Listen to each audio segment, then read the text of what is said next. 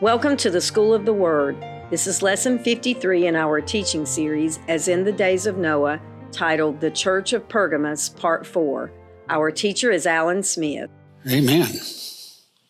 Well, we welcome you this morning, those that are online and those that are here in class this morning, prophetic class.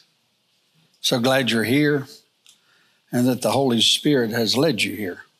That's something that we want to start considering and for it to be more in our focus of daily life. And that is that the Holy Spirit led us here. The Holy Spirit led us here. To be that in touch with the Holy Spirit is a big thing. As we'll see today in this teaching, I'll hopefully finish up Pergamos and get into Thyatira. Would love to get through it possibly. But what we want to consider, Rick, your paper's right there in my satchel. What we want to consider is the Holy Spirit. We will be looking at in Thyatira how the Apostle Paul kind of touched with it. But we want to understand that John wrote this letter about 60 years after the Holy Spirit was given. Acts 2. 60 years later, you've got Paul, the Apostle John, writing about the seven churches. When Paul intersected with someone from Thyatira, which was in Acts 16, was about 30 years after the Holy Spirit had been given. So you got the Holy Spirit, the outpouring, and about 30 years later, Apostle Paul's intermingling with someone from Thyatira. Then we see in 30 more years, John writes these 7 letters to these 7 churches. So we see a period of from 30 to 60 years. Up until then, the Holy Spirit had not been poured out to mankind like then before the cross of Christ. But what we want to understand is this day we're living in and the revival spirit that's here, it's a revival spirit between mankind and the third part of the Trinity, the Holy Spirit. What you're seeing at Asbury, you say, well, Alan, I thought that people were encountering Christ. Well, they are, but they're encountering the Spirit of Christ. So as we look at what's happening here, as Jesus was to the disciples, the Holy Spirit is to us. You get that? As Jesus walked with the disciples, instructed them, so the Holy Spirit is to us. And the Holy Spirit's a person. Jesus is a person. We talk about the baptism of the Holy Spirit. What does that mean? Does all of a sudden a mystical something fall on you? Possibly. The reality of it is that you are in a close relationship with the person of the Holy Spirit.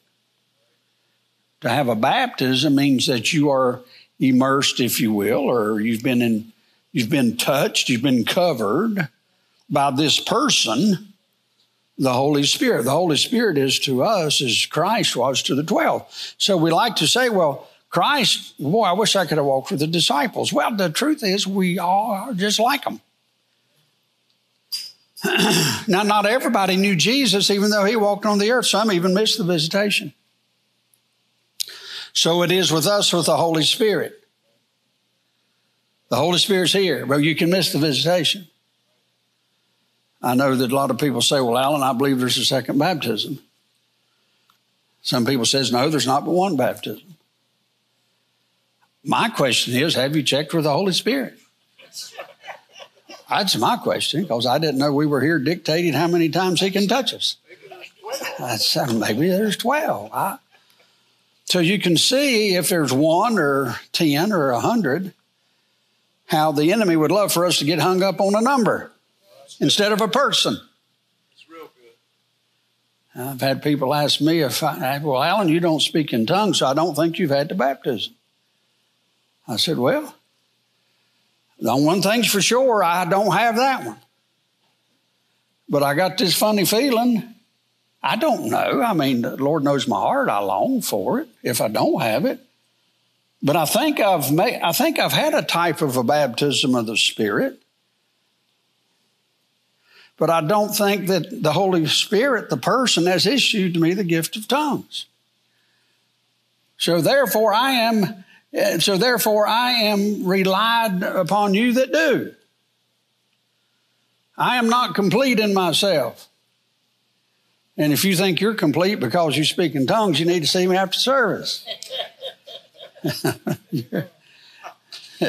There again, we get all of these ideas of marks. If you've had a baptism of the Spirit or whatever, we use all of this terminology. And what it's about is, can you talk with the Holy Spirit, and can the Holy Spirit talk with you and you hear Him? That's right. That's what it's about. And the reason is, He is the one that leads you into all truth, and it's not your reasoning. That's right. It's just not your reasoning. So we find the hardest thing for us to do is to go brain dead and follow the Holy Spirit. Hardest thing for us to do, especially if we get a little scripture in our mind. And then we think we're smart and we can predict how many times the Holy Spirit wants to baptize us. Or we get into all of this stuff. Now, my point is, that's not the issue. The issue is the Holy Spirit, the person.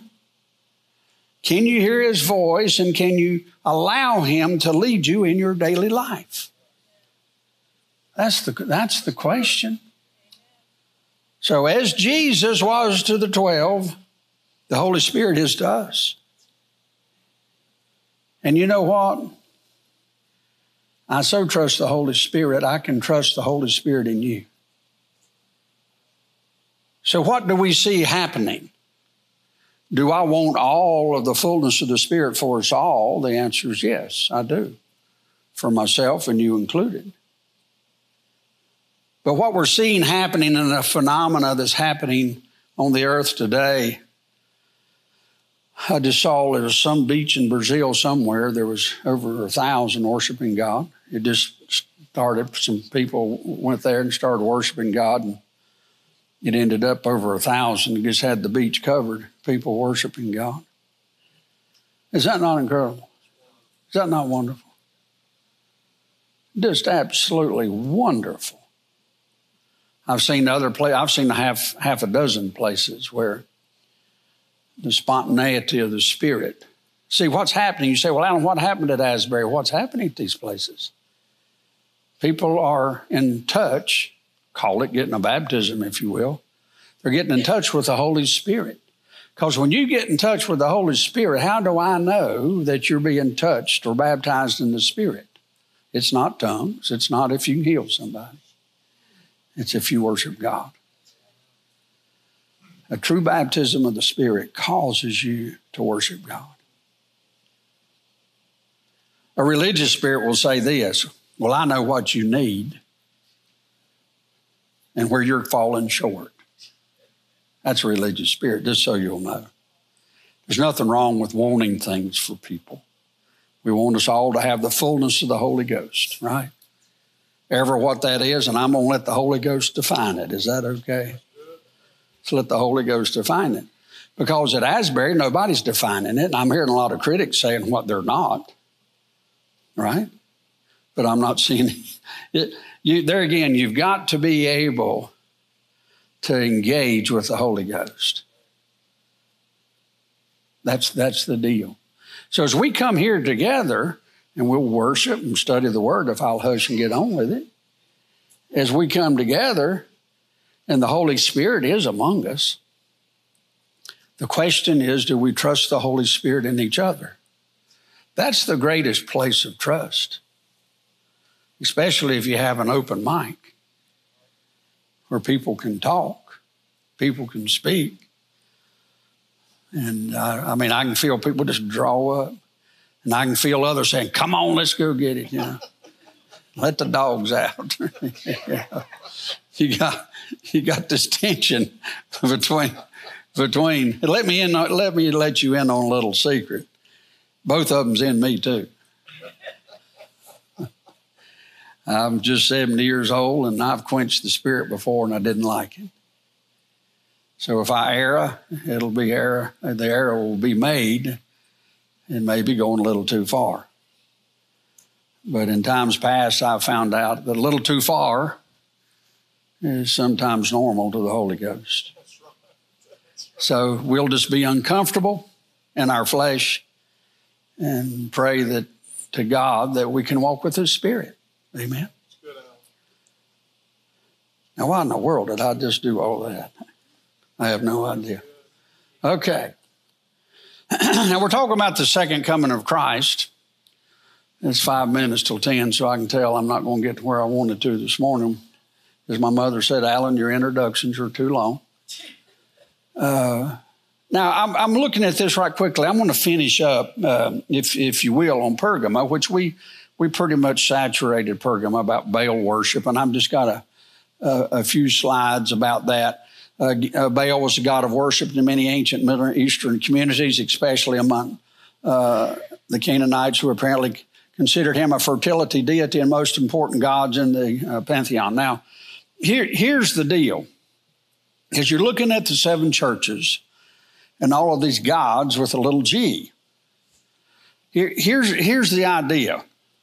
When we come in here, we say that we want to have an experience and we want to walk in the Spirit. What walking in the Spirit means, you're walking in a relationship with the Holy Spirit. And the Holy Spirit's a person. It's not a mist. Okay? It's not a mystic mist. The Holy Spirit's a person. You got God the Father, God the Son, God the Spirit. So it's a person. So you're walking in the Spirit means you're walking in a relationship with the Holy Spirit. That's what it means. It didn't say that you were walking in a place of perfection. A lot of people think, well, I got to be more perfect so I can walk with the Holy Spirit. Nowhere in the Bible does it say to get cleaned up to take a shower. Does that need an interpretation?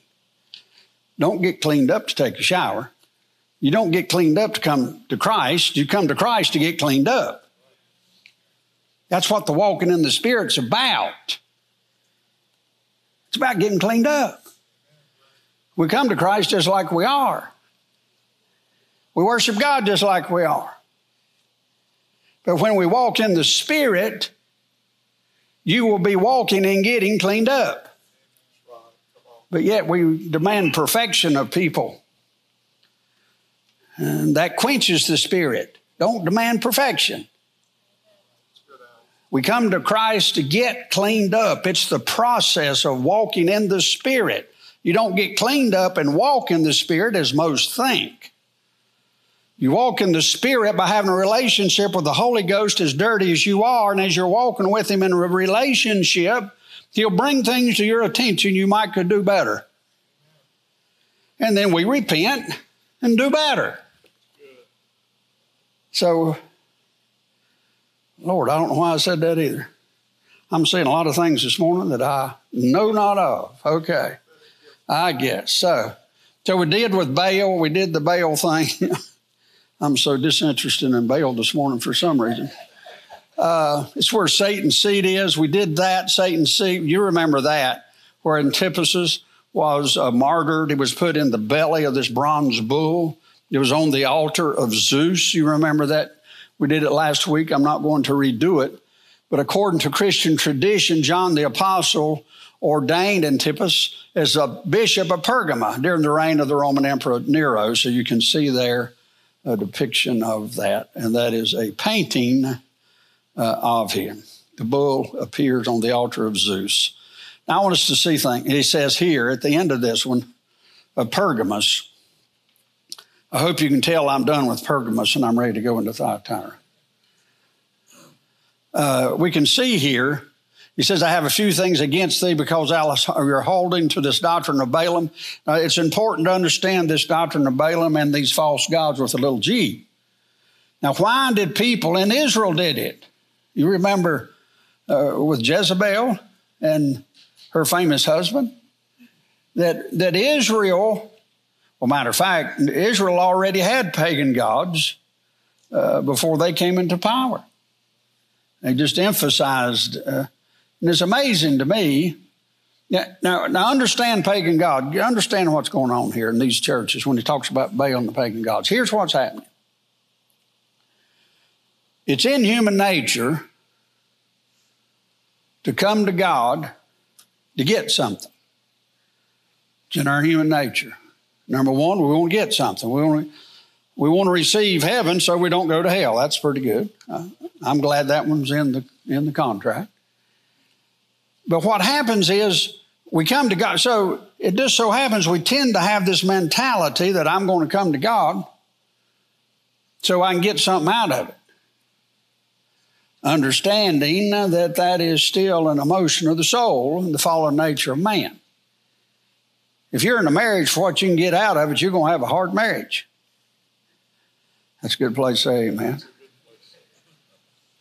A true relationship, to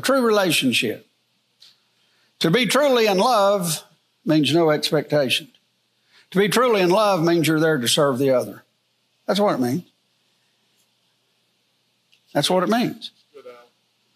So for us to follow God and be in a relationship with the Holy Spirit, it's with no expectation. If I never speak in tongues, if I never heal, if I never have any explosion or expression of the Holy Spirit of God, it's okay with me. Or it should be okay with me. Because if I'm seeking just his attributes, that's not a loving relationship. If you're in a loving relationship with God the Father and his Spirit, he'll give you a gift or something as it pleases him. It might not be to your benefit to have one or any.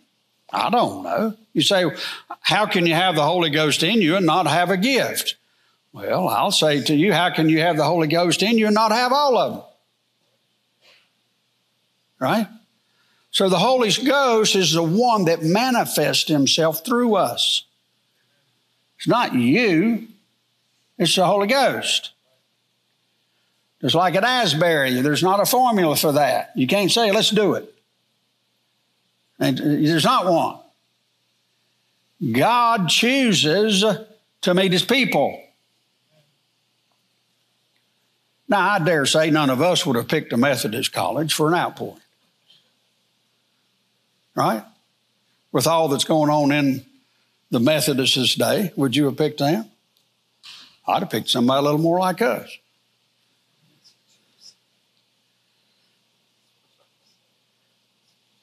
I can't tell if you love me or hate me. I think you're saying, are you being sarcastic or are you making a point? I will say this. The light seems to be the brightest in the darkest of places. That's the reason the light's greater in the darkest places of your heart. God wants to shine a light on our dark places. The light's already where the light is on in your life.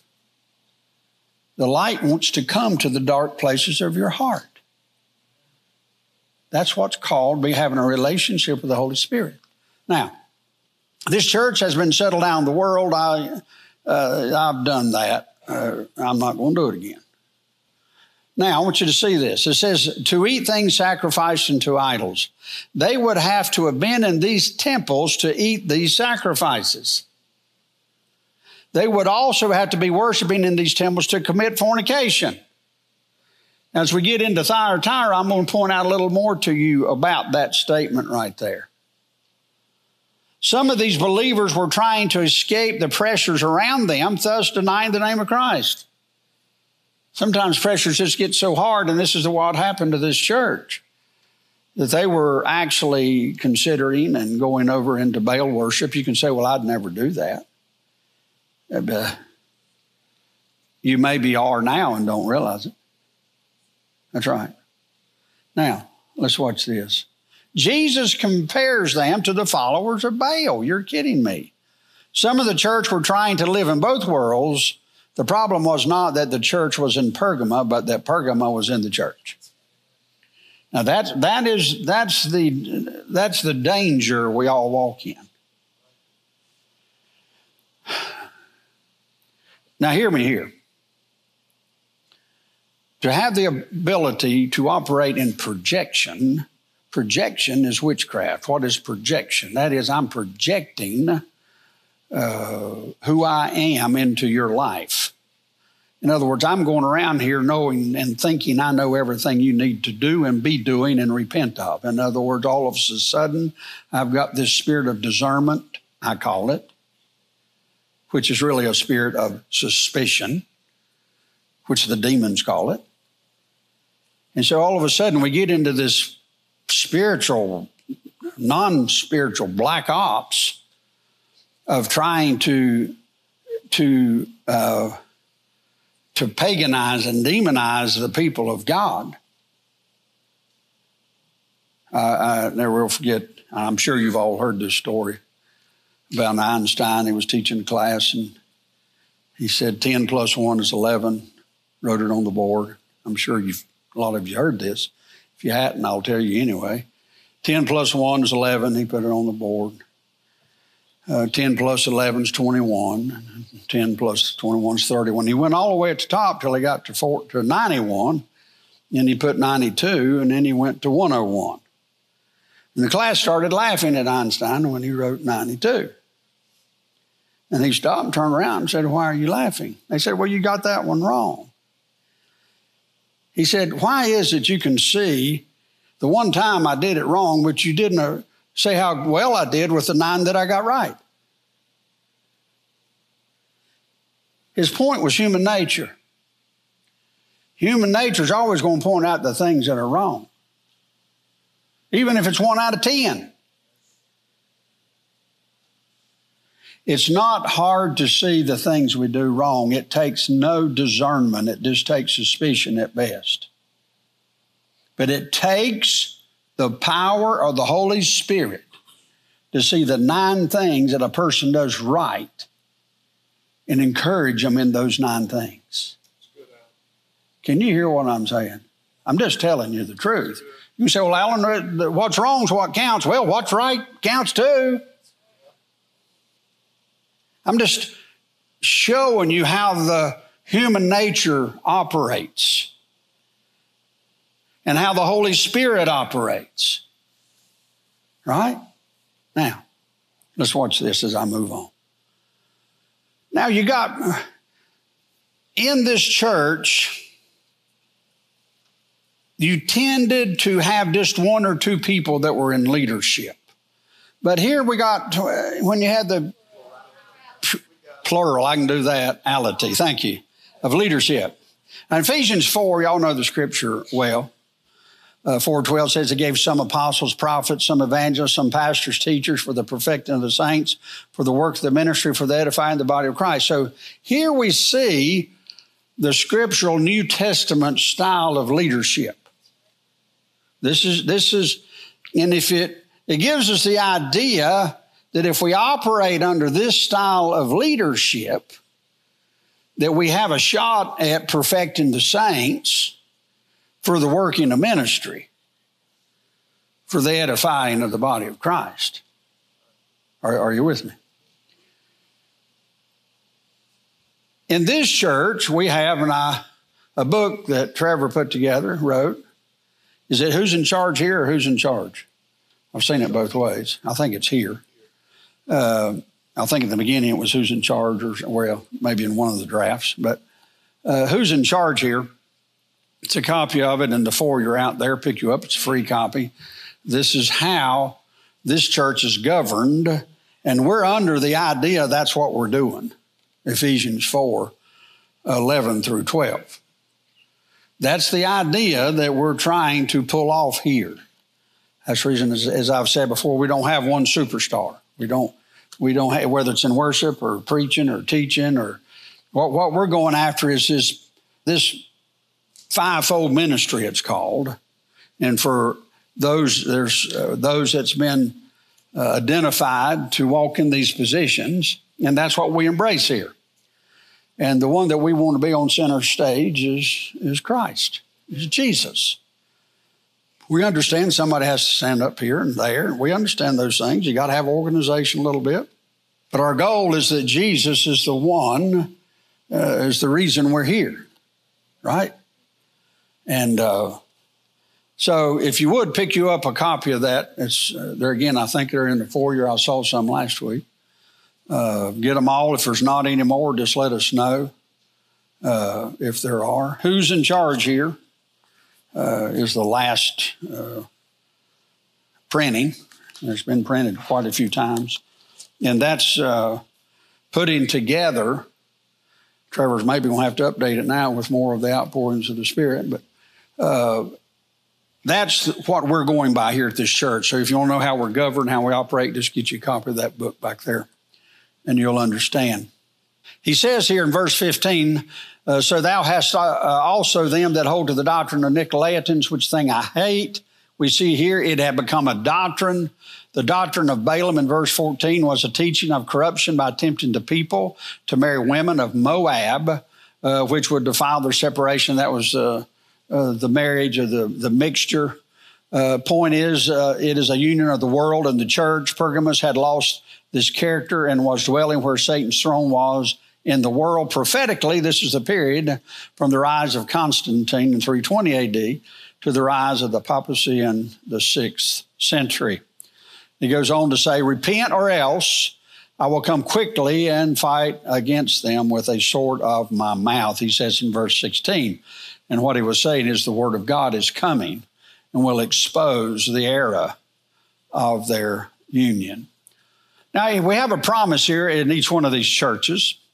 This is the promise here to Pergamos. He that hath an ear, let him hear what the Spirit saith unto the churches. To him that overcometh will I give to eat of the hidden manna, and will give him a white stone, and in the stone a new name written, which no man knoweth, saving that he received it. Now, let's watch this. If you stand fast against the union with the world and the love of the religious power, you will be given hidden manna. So what he's saying is it's a place of standing fast. Now, as we get into the other church, Thyatira, we're going to see there's two groups of people in the church of Thyatira. Those that partook of false gods and those that did not, as it was basically in each church, but it is emphasized in the next church. The manna and the new name are secret things. Jesus said in chapter 6 of John, I am the bread sent down from heaven. He is that hidden manna. So you can say, oh, well, that sounds cute. That sounds good. Jesus is hidden manna. And then go on to the next thing. That's a prophetic spiritual term. Jesus is the hidden manna. That thing is like 10,000 miles deep. I don't care if it's 6 inches long. It's deep. What does it mean to partake of this hidden manna of Jesus?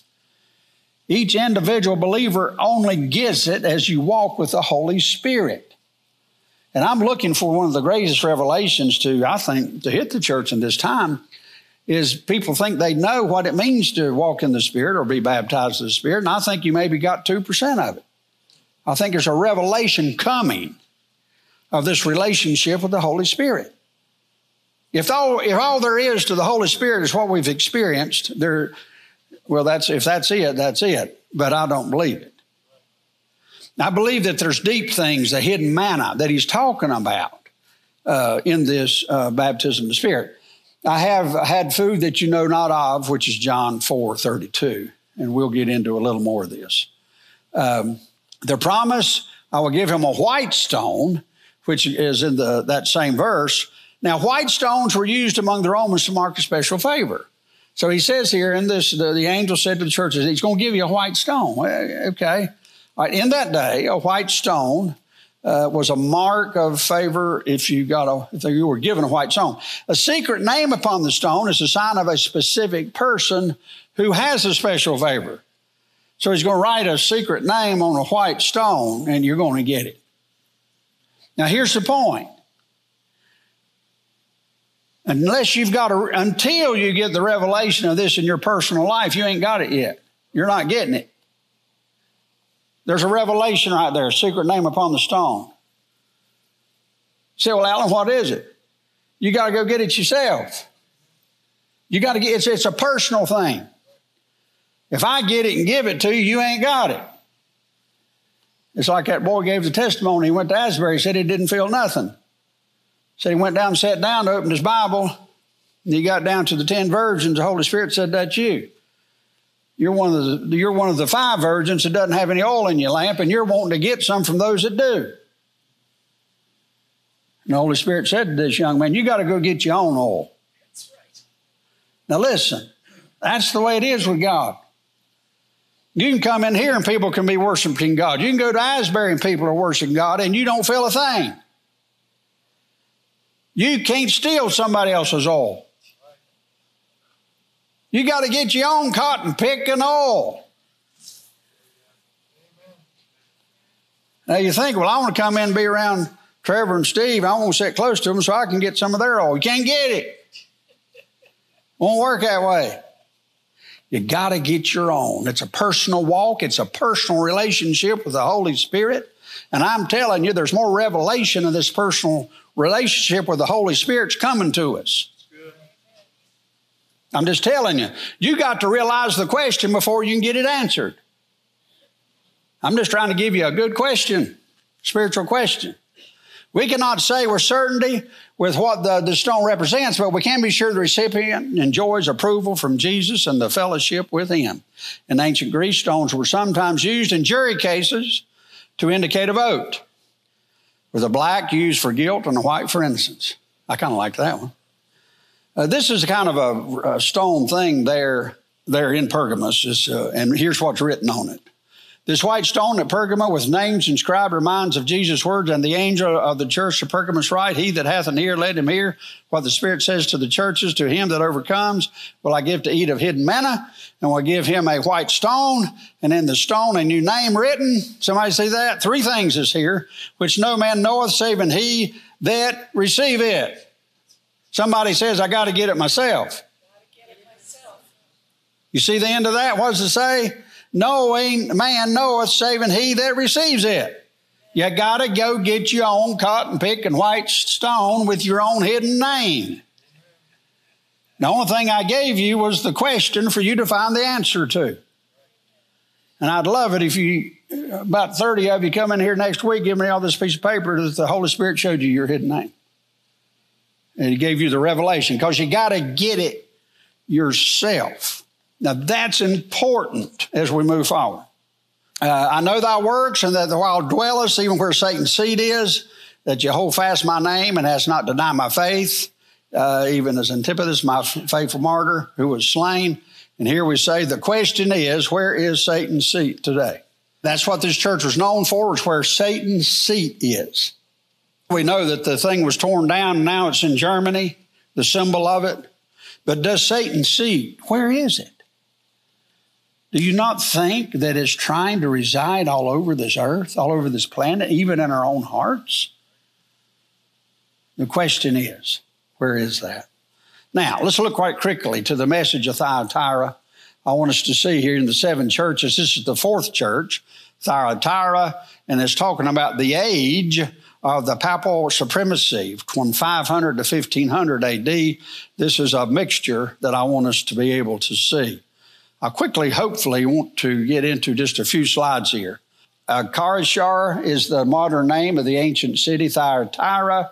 In early Christian times, Thyatira was a home to an influential Christian church.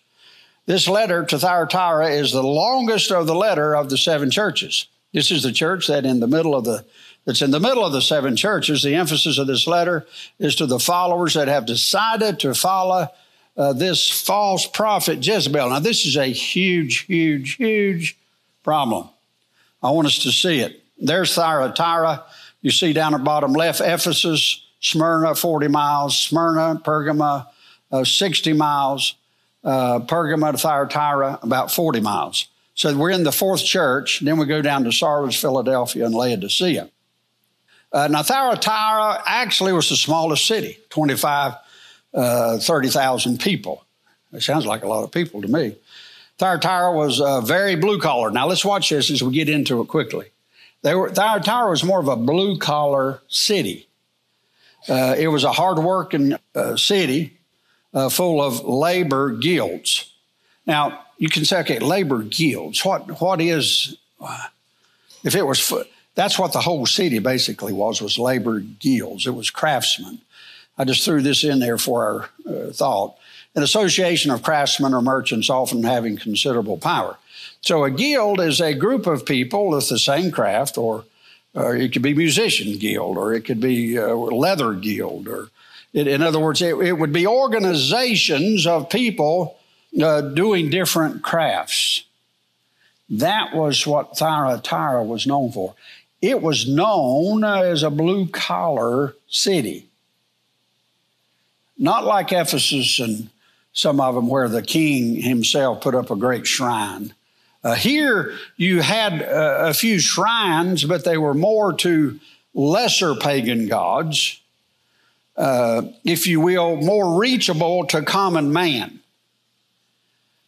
All right? Now, you got to understand this God thing. You can say, well, they just worship false gods. Well, they were really worshiping a type of a god with a little g, but it was a true spiritual entity. Now, here's the problem. When you worship what we call a false god or a god with a little g, when you come to Christ, when we are in here today, our hope is that we will encounter more of the Holy Spirit of God. So that means if I'm walking in the Spirit, and the Holy Spirit's with me, and the Holy Spirit's walking with me, that means I can be influenced by the person of the Holy Spirit. I can be given a word. I can be given it says give a testimony. These different things come from the Holy Spirit. It's that influence. Well, when people followed false gods, they had a spirit too. And the people were wanting the influence of the false god. Are you with me? That's the reason you can go to some things and get really excited. I could name a few, but I won't.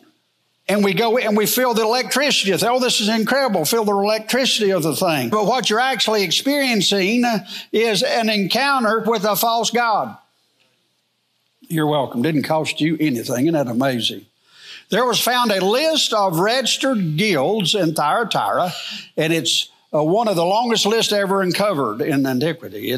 They found some of these lists in Thyatira. It was just, they were like, they don't have nothing but conventions around here. And they did. They had great, huge conventions of these different people in these different crafts, just like we have today. People from all over Asia would come there, Asia Minor, they would come there to be part of these conventions. And these conventions had shrines of false gods. Now, these were shrines, more of a pagan entity. The guilds in the city included leather workers, woodworkers, weavers, bakers, tailors, dyers, candle makers, cobblers, potters, bronze smiths, blacksmiths, slave merchants, dyers of purple cloth, and stone cutters. For a city the size of Thyatira, that list is very long, and the jobs hardworking people. Now look here. Now we see the guilds, which is Association of Craftsmen. Now here we see bronze smith. You see that? One of the leading guilds of Thyatira was an extensive network of bronze smith. That's where they would make they made a lot of money there because of the bronze smiths. It was a lot of coins were made there. But also you had a lot of, for gladiators and for warriors, they made a lot of headgear and things out of bronze. Now, Acts 16 describes Lydia, you remember that story, as follows. A certain woman named Lydia, a seller of purple in the city of Thyatira, one who worshiped God, heard us, whose heart the Lord opened to listen to the things which are spoken of by Paul. So you remember Paul speaking to Lydia? Well, she came out of Thyatira. And that was one of the, but she was in Philippi when she ran into Paul. So you say, well, what was the deal? While in Philippi, Paul and Silas stayed with a woman named Lydia from Thyatira, who continued to help them even after they were jailed and released. You say, jailed and released, what's that story? Well, that is another story. Here we see in Acts 16:12, the part of the beginning of the story. And from thence to Philippi, which is the chief city of that part of Macedonia and a colony, and we were in that city abiding certain days, and on the Sabbath, we went out of the city by a riverside where a prayer was made, and we sat down, spake unto the women resorted thither. And a certain woman named Lydia, a seller of purple of the city of Thyatira, which worshiped God, heard us, whose heart the Lord opened, that she attended unto the things which were spoken of Paul. And when she was baptized in her household, she besought us, saying, if ye have judged me to be faithful to the Lord, come into my house and abide there. And she constrained us. Here's the deal. Paul walked down there. They were by the river. As they were in Philippi, they heard some women over there prayed. He went over there. These women were praying. Lydia was a Gentile, but they were praying unto the God of Abraham and Isaac. And so he heard that. So Paul went over there and gave him the message that Jesus Christ was the Messiah. And his gospel was his death was the forgiveness of all sin. And he gave that to her. They were converted to the gospel, even though they were already followers. And so then you can see something else happened here. Now, that goes through verse 15. Now, so did something happen between verses 15 and 40? And they went out of the prison and entered into the house of Lydia. And when they had seen the brethren, they comforted them and departed. So there's something happened. Paul saw these ladies.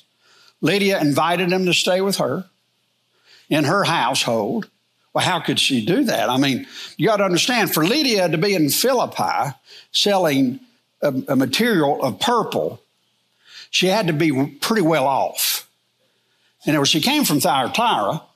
Evidently, she was promoting and the spokesperson for this color purple material. And so she was in Philippi selling this material, and she had a house big enough for Paul and his associates. She was pretty well off, is the point. So, and the color purple was what royalty wore. And that color was made out of actually little seashells. And you got different colors. But purple was made by putting 2 or 3 or 4 of these colors together.